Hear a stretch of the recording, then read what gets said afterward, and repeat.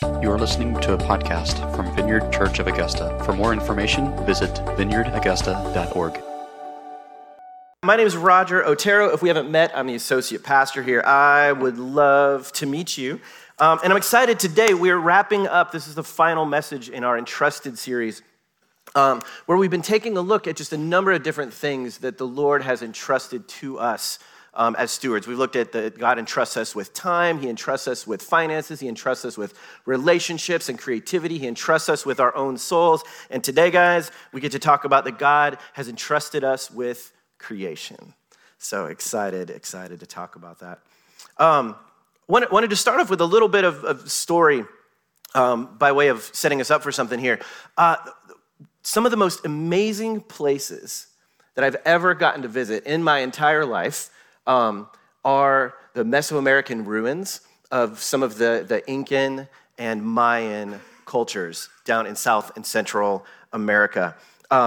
Absolutely breathtaking. Probably the most amazing being Machu Picchu. I don't know if you guys are familiar with Machu Picchu. You've probably seen this photo before or something like it.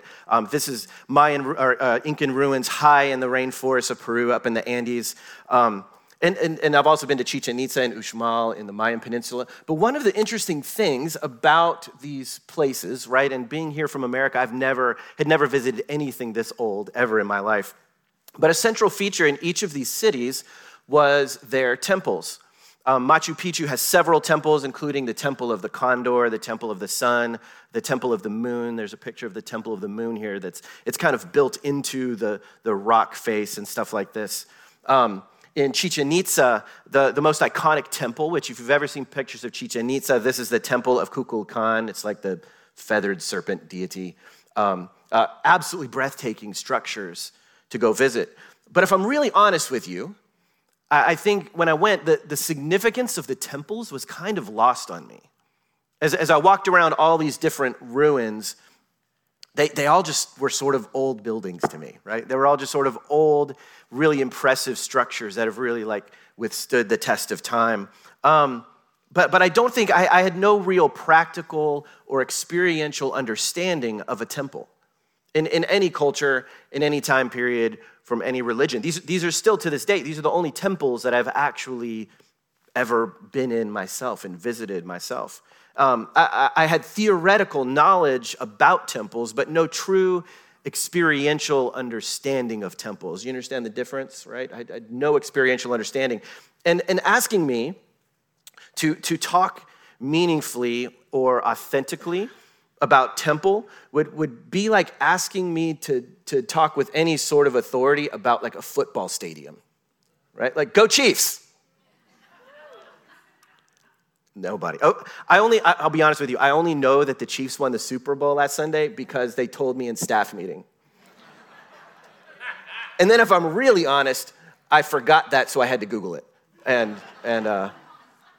But that's about as authentically as I could talk about a football stadium is what I could say about temples. But here's my point. I don't think that this disconnect with the idea of a temple is just me. Our culture in the West, at least as a whole, I think we don't really have an experiential understanding of temples. For most of us, that's just something like that is not a part of our everyday experience, right? The closest maybe we get is what we have here at church, right? But we often don't necessarily think of them the same way. But this is an important gap to fill, even if it's just a linguistic one if we use the word temple or we use the word church. It's important to fill as best we can because temple language and temple imagery is all throughout the Bible. It's all throughout the Bible. And so I want to ask this question today. What is the purpose of a temple? All right, we're going to get thinking about this a little bit, and then we're going to read a bunch of Bible. Here is my simple definition of a temple, and this is trying to make it as broad as possible.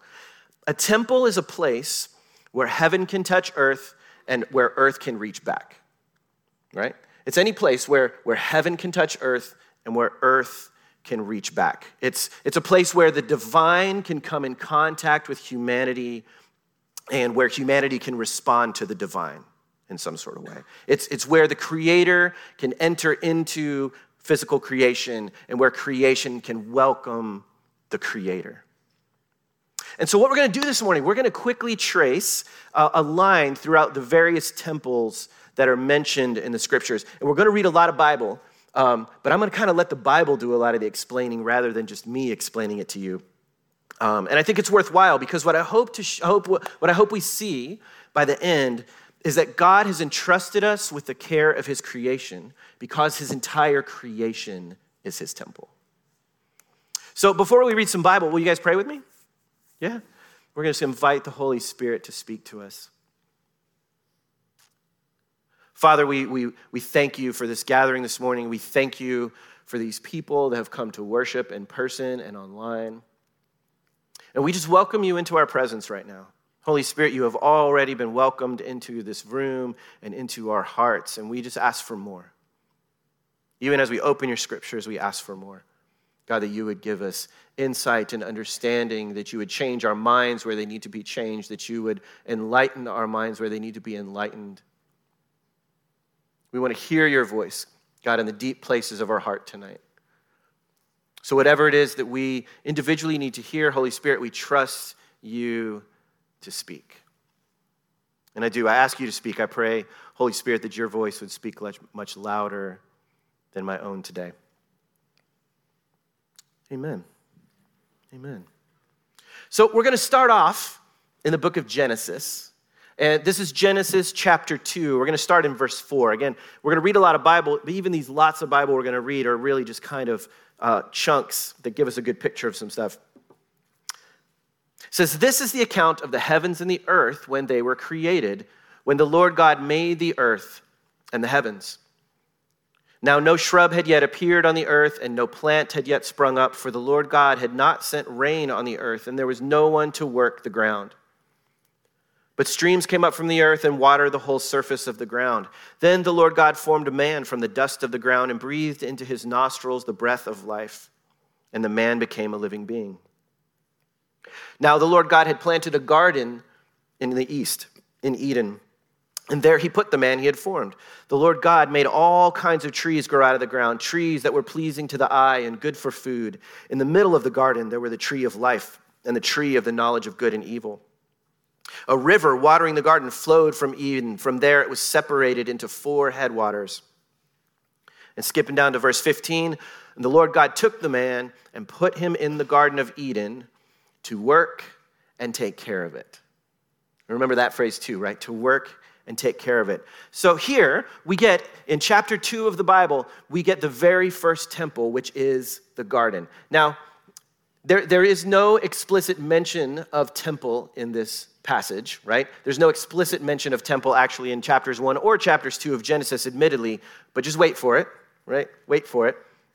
The important thing here is that God's presence is with humanity in the garden. If you read especially the rest of chapter 2, right, there's this closeness, this intimacy, this like physical presence of God with people, and this is where it happened. And which, for now, at least, fits my definition of a temple, which is a place where heaven can touch earth and where earth can reach back. That's what was happening in the beginning. God is the creator of this meeting place, is the image that we get. And then humans are tasked with being the caretakers of that meeting place.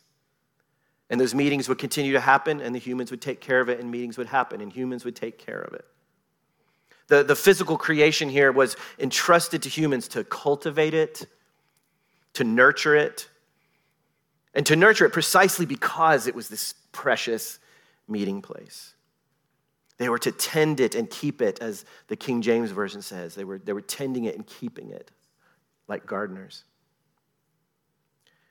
And it was this special meeting place of God with people. And I would say this, I think creation is still a favorite meeting place of God with people. I loved it that Elliot, just a few minutes ago, you all just had the invitation extended to you to go hang out in the garden, to sit and use it as a space for meditation and prayer. It's just there. I've done it. It's wonderful. It's a beautiful place to just go and sit and be amongst God's creation. Now, interestingly, this is kind of fascinating. The words for work and take care of or in some translations, cultivate and keep the garden, right? Those same words for work and take care of are later used of the priest's roles that they're said to serve and guard the temple in Jerusalem. In Hebrew, they're the exact same words. So you tend and cultivate a garden, or you serve and guard the temple in Jerusalem, which brings us to the literal temple.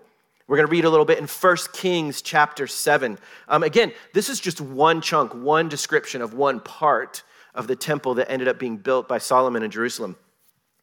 King Solomon sent to Tyre and brought Huram, whose mother was a widow from the tribe of Naphtali, and whose father was from Tyre and a skilled craftsman in bronze.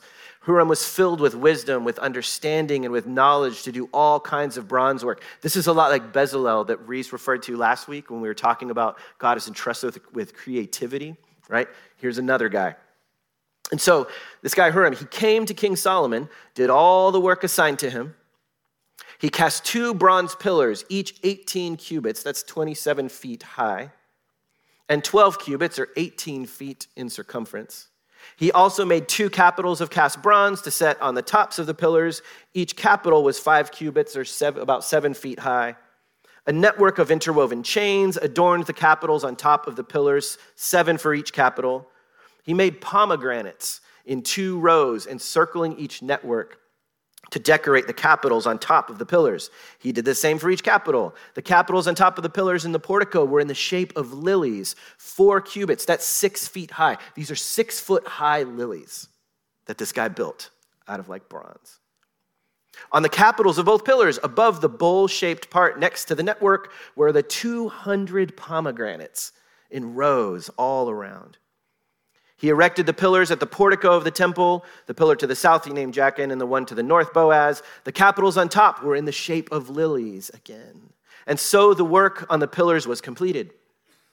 Then he goes on to this other bit that's fun. He made a sea of cast metal, circular in shape, measuring 10 cubits, that's 15 feet across from rim to rim, and 7 feet high. And it took a line of 30 cubits, that's 45 feet in circumference, to measure around it. And below the rim, gourds encircled it, 10 to a cubit. The gourds were cast in 2 rows in one piece with the sea, and the sea stood on 12 bowls, 3 facing north, 3 facing west, 3 facing south, and 3 facing east. And the sea rested on top of them, and their hindquarters were towards the center because you wouldn't want to build it the other way around. It was this guy was wise. He was gifted, as they say. It was a handbreadth in thickness, and its rim was like the rim of a cup, like a lily blossom. It held 2,000 baths. I don't know how many baths like that really is, but that's a lot of water. Here's the thing. Note, and this is just the pillars. This is just the sea bowl that was created. Note the intentional and elaborate decor. There's hundreds of pomegranates in bronze everywhere.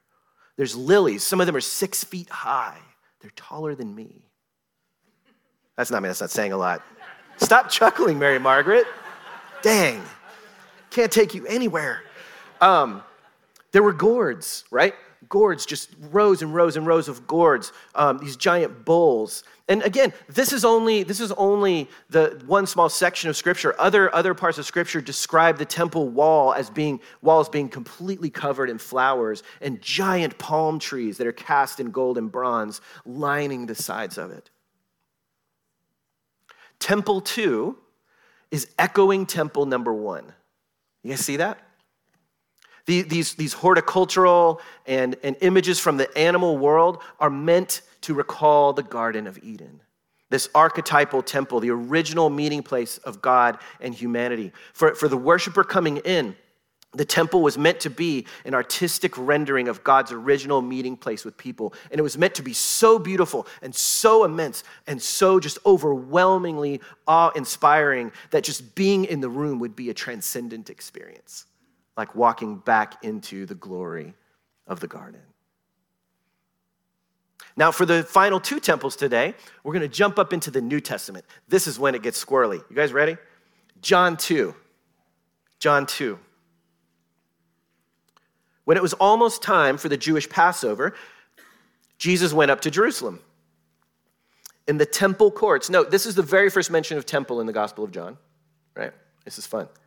In the temple courts, he found people selling cattle, sheep, and doves, and others sitting at tables exchanging money. So he made a whip out of cords and drove all from the temple courts, both sheep and cattle.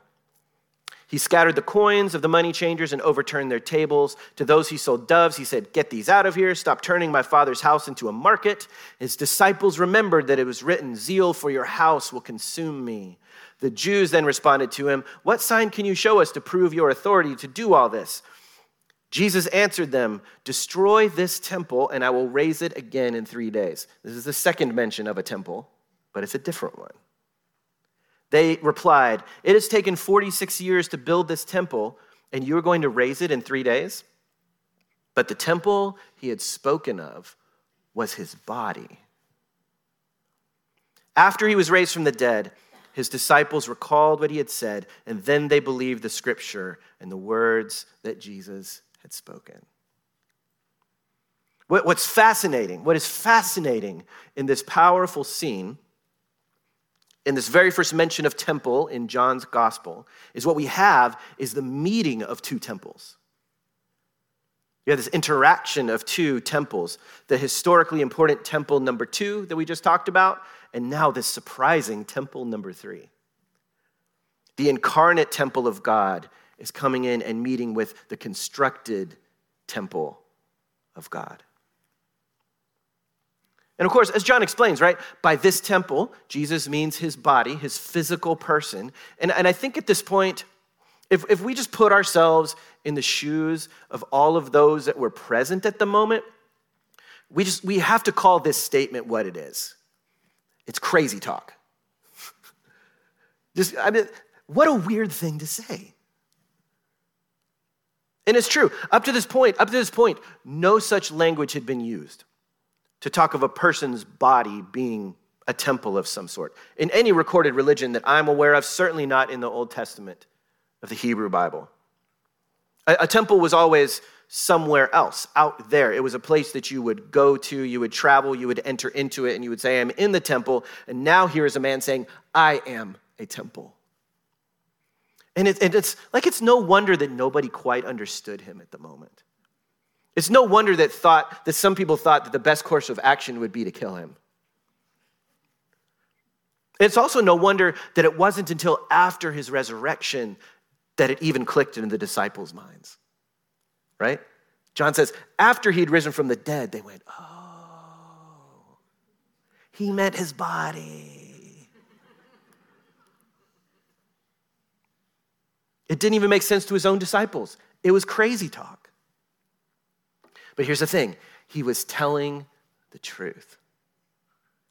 He was telling the surprising truth. And what's more, he was cracking the door open for an entirely new reality for everyone, including you and me.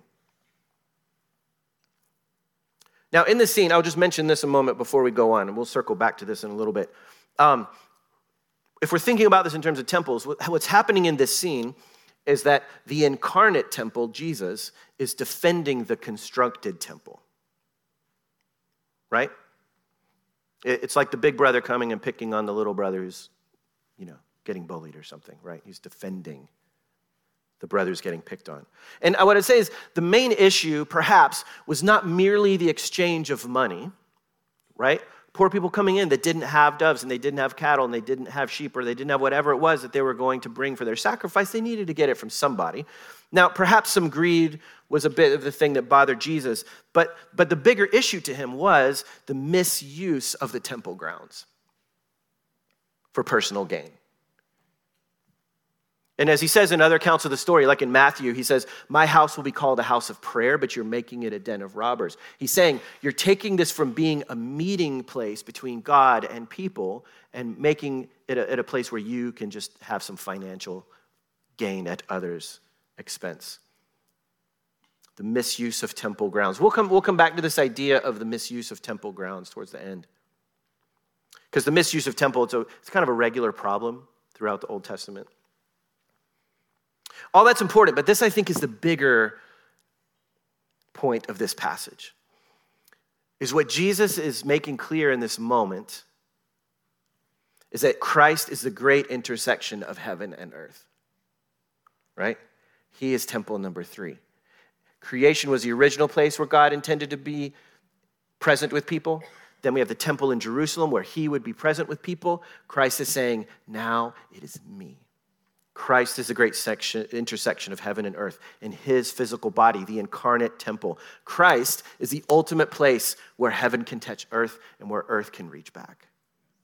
Christ is the ultimate place where the divine can come in contact with humanity and where humanity can respond to the divine. Christ is the ultimate place where the creator can enter into the creation and where creation can welcome the creator. And let me just say, if you have not had that encounter with the creator, come to Jesus. Do it today. We'll have some opportunity towards the end for prayer ministry and stuff like that. And if you have never said yes to that invitation,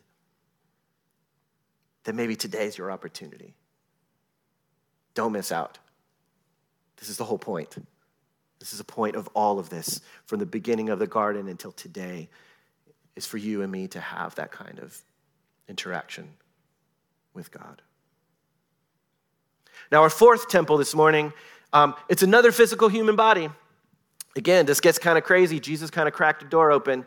Now, what's happening here, Paul, we're going to read a little bit of Paul from 1 Corinthians. Paul is writing a letter to a local church that's experiencing like all sorts of problems, right? They were a bit of a hot mess, and here he's addressing just one of those issues they were having.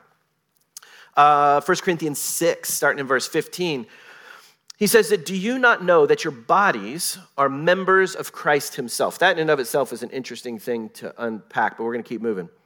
Do you not know that your bodies are members of Christ himself? Shall I then take the members of Christ and unite them with a prostitute? Never. Do you not know that he who unites himself with a prostitute is one with her in body? For it is said, the two will become one flesh. But whoever is united with the Lord is one with him in spirit. So flee from sexual immorality. Why? Because all other sins a person commits are outside the body, but whoever sins sexually sins against their own body. Why is this important? Because do you not know that your bodies are temples of the Holy Spirit? Your bodies are temples of the Holy Spirit, who is in you, whom you have received from God. You are not your own. You were bought at a price. Therefore, honor God with your bodies. Temple number 1 is the garden. Temple number 2 is in Jerusalem. Temple number 3 is Jesus of Nazareth. And temple number 4 is your body. Nobody saw this coming, right? But this is what Paul is understanding. That what Jesus introduced, what happened when the Holy Spirit came at Pentecost, the fourth temple that we see in the scripture is you and me in our physical person. Now, we use a lot of metaphorical language to talk about the work that God does in our lives. A lot of metaphorical language to help us understand, like, what is salvation, right? All of these kinds of things. And one of the most common phrases is we'll say something along the lines of like Jesus coming to live in your heart, right? Right? And so like I prayed when I was 11 years old, I asked Jesus to come into my heart. We have this kind of language. Now, I'm not prepared to say such an idea is wrong. I will put all my chips in to say that I think it's incomplete. Because at least according to Paul in this passage, as well as a few others in the New Testament, Jesus may come to live in your heart, but the Holy Spirit comes to live in your body. Your physical self. And God is one, and you are one. You are not just he's not just interested in your soul. He's interested in your entire person. And he desires to take up residence in your entire being. And not even just in your heart. He wants to come and take up residence in your mind and in your body. And just as the first humans were entrusted with the task of cultivating and keeping the garden, so we are entrusted with the task of cultivating and keeping our bodies. And just as the priests were entrusted with the task of serving and guarding the temple in Jerusalem, so are you and I entrusted with the task of serving and guarding our bodies. You guys see this big picture? We're getting real practical in a second here, but do you see this big picture? God has entrusted us with the care of his entire creation, which includes our bodies. I think this is a genius of Paul to understand. Well, this is part of the physical creation as well. Creation is not just the plants and the animals and the birds and the water and everything else. We are part of that creation. God has entrusted us with the care of his entire creation because his entire creation is his temple. And if we treat God's creation carelessly, what does that say about what we think about his temple? If we treat our bodies carelessly, how does that impact our relationship with him? It has to somehow, whether we're aware of it or not. So I want us to think for a closing few minutes here of what might caring for God's creation look like. And I'm not going to give you a whole ton of specifics. I think you guys are smart enough to figure this out on your own. But a couple questions to ponder. How might you take better care of creation? We have this unending responsibility to care with all of the earth. And there's as many answers to how we do that as there are people in this room. And so, where is a small place you can begin? Where's a small place that you can begin? So I think this was either back in, this is just by way of example. It was either back in, we couldn't remember if it was my birthday back in May or Father's Day of this last year. So most mornings of the week, I walk Garrett to school. And we take the dog and walk him to school, and me and the dog walk back. And just started noticing just how much trash there was on the side of the road as we're walking, all the time. I don't know what people are doing out on Hereford Farm and Gibbs Roads, but they're just don't need that bottle anymore. This week I pulled up 30 feet of caution tape, police caution tape or something. I was I don't want to know what happened. I do want to know why they didn't clean it up. But so back in again, either Father's Day or my birthday, I was Ange, you know what I want for my birthday? I want one of those claws. And my family is now thoroughly embarrassed by me. They're like, you're that old man. You know what I mean? I'm that old man with his dog walking down the road with a Walmart bag. But even yesterday morning, I was at home for a couple hours, and I was sitting here working on this sermon, and I got to this point, and I was And I just closed my laptop, and I stopped, and I went and grabbed the dog, and I grabbed my claw, and we went out, and we picked up trash. I was I could sit here and write, or I could just go freaking do it. And that's how I got to 30 feet of caution tape. But don't forget, guys, Giving Farm Workday on March 19th. I don't care if you're not a gardener. Come and just get your hands dirty. There is something about, and do this with this in mind, right? This is a built-in opportunity. This is the easy button. It's after church, go out to eat with some friends and family, and then come back and just do a little bit of work. They're great at coming up with tasks for every skill level, and age and physical ability and whatever. I loved it that Elliot said, the work that's happening over there and the subsequent food that makes it then into the food pantry where we are feeding people's bodies, right? Man, we're feeding other temples, guys. It gets bigger and bigger and more exciting. I love it that he said, it's not the result of one individual, but it's because of a family. Oh, man, that was beautiful. I said, that'll preach. And so I am. Come be a part of that family. It's what you were created to do. It's what you have been redeemed to do. It's why the Holy Spirit has come and taken up residence in your body to do simple things like that. And then as a closing question, how might you take better care of your body? Right? Again, in the same way, you can think of a whole lot of other opportunities and ideas for caring for creation. How might you take better care of your body? Maybe it has to do with diet. What you put in there kind of matters. It's either going to nourish it or it's going to hurt it. Maybe it has to do with exercise. This is a tough one for me. I'd much rather eat kale than go to the gym. Maybe it has to do with an addiction. Breaking the power of an addiction over your body. Or as Paul brings up in this passage, maybe it has to do with your sexuality. How are you using your body? And it's easy to go, but I'm not being one with a prostitute. Well, you can split hairs with that if you want to, but you know what he means. Maybe it has to do with your mental health. It has very clear physiological factors. It's part of our body. The chemicals, the hormones, all of those things take care of that. Maybe it has to do with your rest. Some of you guys are go-getters. I know you. You're go-getters and you never stop. But you know what? One day your body's really going to resent that. Right? One day your body will force you to take a Sabbath if you don't do it yourself.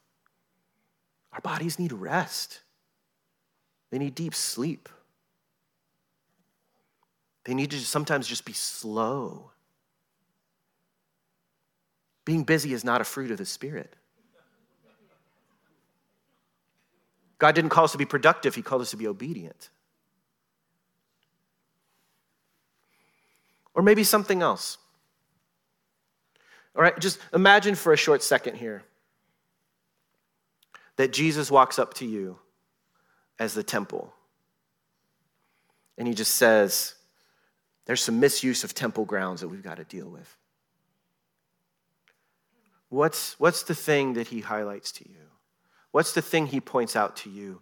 What is the table that he needs to turn over in your body or in your relationship to the earth? Who are the money changers that he needs to drive out of your life? Why don't you guys stand with me? Worship team, you guys can come on back up. Pray with me for just a second here. If it helps to close your eyes, close your eyes.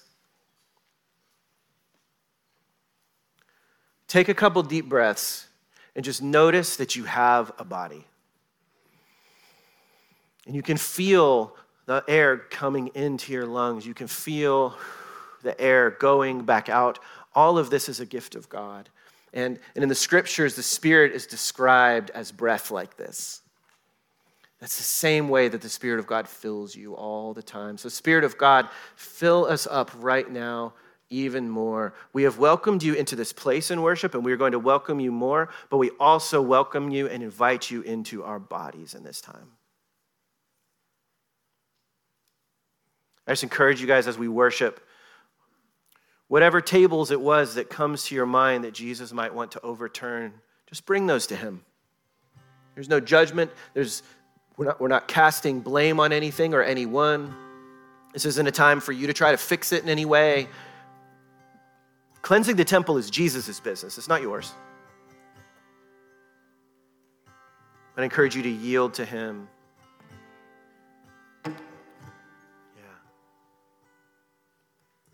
Spirit of God, we thank you for your presence. Continue to work in our midst as we worship you.